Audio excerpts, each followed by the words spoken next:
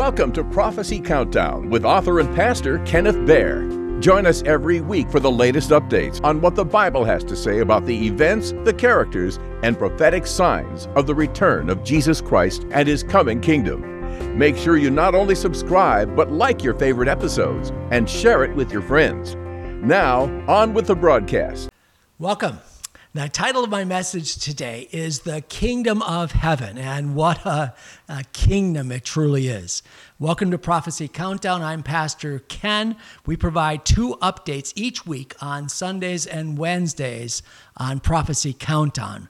On Sundays, our message premieres at 1 p.m., and today's message, The Kingdom of Heaven, is on 2 parables that we'll be talking about that you should be familiar with. On Wednesdays, our updates are prophecy related.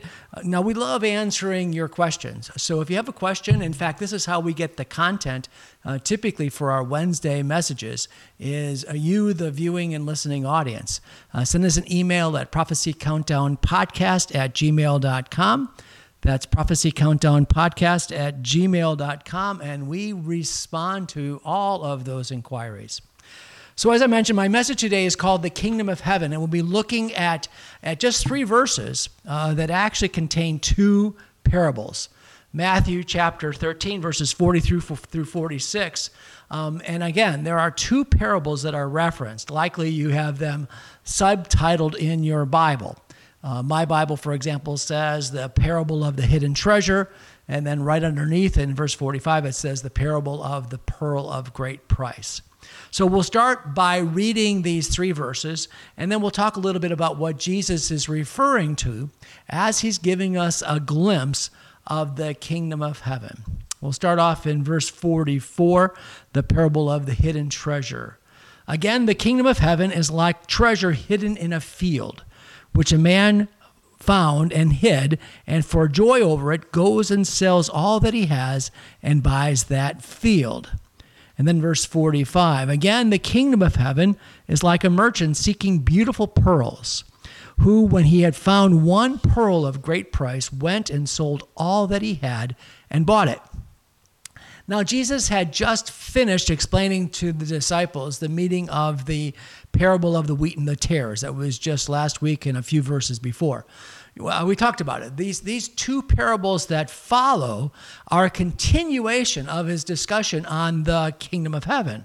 He expressed truths about the kingdom in the 4 previous parables in Matthew. I'll list them. The parable of the sower, followed by the parable of the wheat and the tares, and then 2 similar parables, the parable of the mustard seed and the parable of the leaven.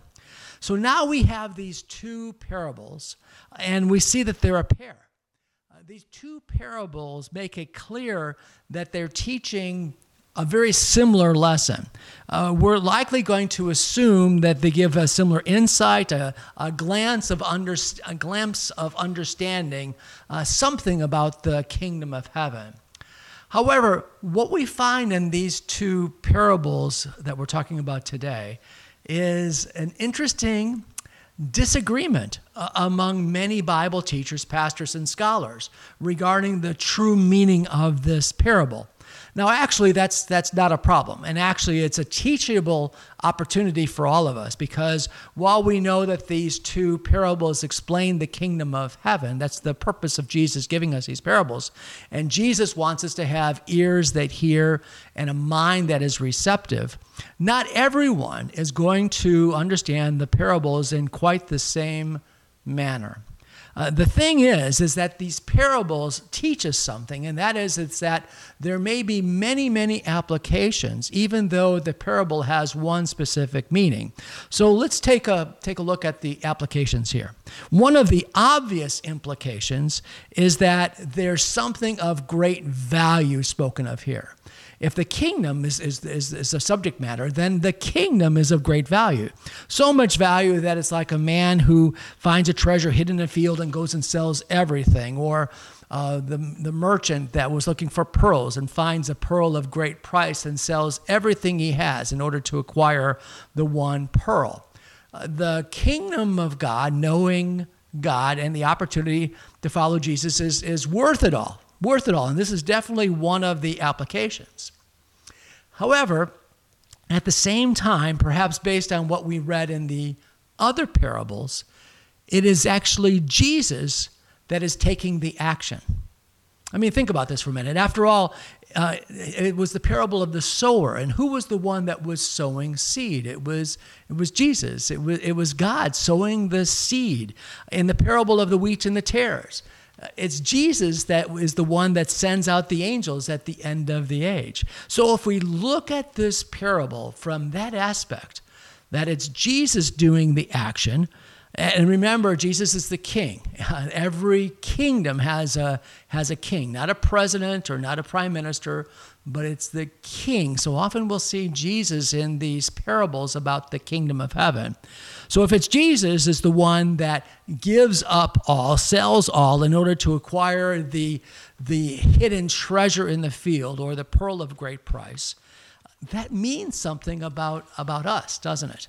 And I want you to, if you're not sitting down, perhaps you need to sit down because maybe you've never really understood this before. Hang on to something, my brothers and sisters, because here's the meaning of the parable is that you are the hidden treasure.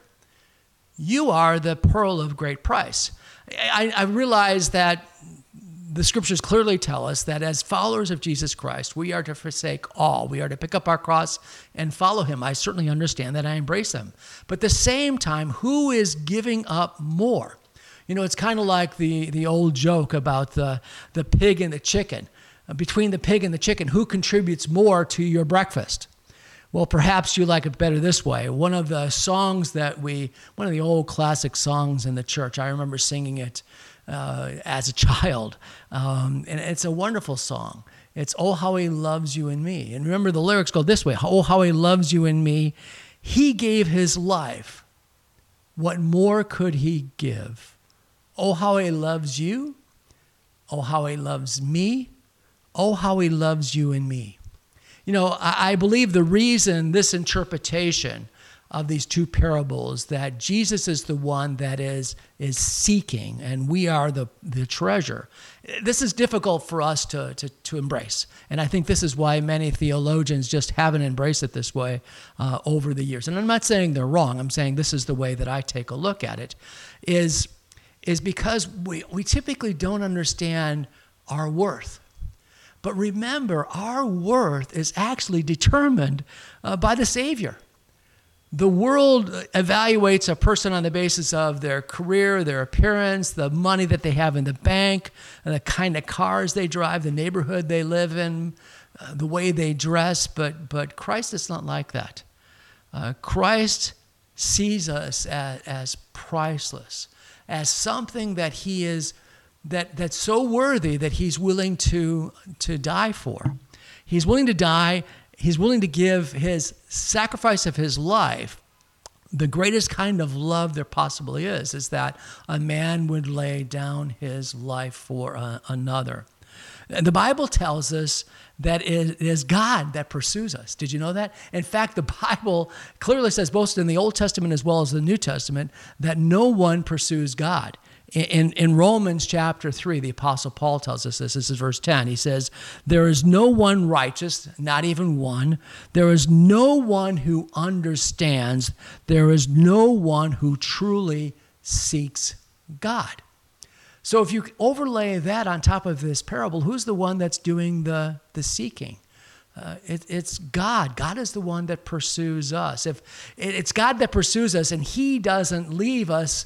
And there's a good thing. He doesn't leave us in imperfection. He doesn't leave us in unrighteousness. His love, the love of the Father, and the love that's expressed through Jesus exposes our flaws, our sin. It's like turning a light on, like the two lights I have in the studio. It turns a light on and it exposes who we truly are. But he doesn't leave us there. He transforms us. He exchanges our unrighteousness, the Bible says, for his righteousness. It's the great transformation. If you recall the parable of the wheat and the tares in verse 43 of this same chapter 13 that we're in, this is what it says. It says, then, this is after, at the end of the age, after the angels come and separate the wicked from the righteous, it says, then the righteous will shine forth as the sun in the kingdom of their Father. You see, at that time in the coming kingdom is when we'll truly understand our value. These two parables today give us a hint at the value that God sees in us. This is why Jesus went to the cross to redeem us. Remember, we are his creation. We are his creation. We stumbled and fell with Adam, but at the same time, God redeems us. He saw us still flawed and still weighed down with sin. But Jesus redeemed us. He paid the price to be able to redeem us. Don't ever think that there's cheap grace. No, Jesus paid the ultimate price. And here's the thing. Verse 43 says that when Jesus is returning, his glory will shine like the morning sun. That's the glory we'll see in the coming kingdom. And let me tell you, my friends, Jesus is returning soon. The signs are all around us. So I want you to keep watching. I want you to keep believing, and we'll see you again here real soon. Let's pray. So, Father, we want to thank you, Lord, for giving us this opportunity to share the gospel with those people that are viewing this on YouTube, as well as listening to it through many, many, many different podcast engines. We pray, Lord, for the people in Israel. We know, and as well as the people in Gaza, as the enemies of Israel are determined to eradicate the Jewish people. We know, Lord, that you have a plan, and we pray that all may come to faith in your Son, Jesus Christ, who died in our place and took the punishment for our sins. And not only that, but he rose again, and he's coming back again soon. So, Father, we pray that you bless the listening audience. Give them peace in Jesus' name. Amen. Nearly every day, it's common to see, read, or hear something about the end of the world, the apocalypse, or end times. Author and pastor Kenneth Baer's The Apocalypse and Coming Kingdom zooms in and breaks down biblical prophecy as it relates to Jesus' imminent return and the coming 7-year period, including the Great Tribulation. Available in both paperback and Kindle versions. Get your copy on Amazon or at Barnes & Noble and select Christian bookstores. The title again is The Apocalypse and Coming Kingdom. You can also find it listed by author Kenneth Baer. Get your copy today. Thank you for joining us on Prophecy Countdown with Pastor Ken Baer. Don't leave without first sharing the latest episode with your friends. Be sure to join us again for the latest updates on Prophecy Countdown.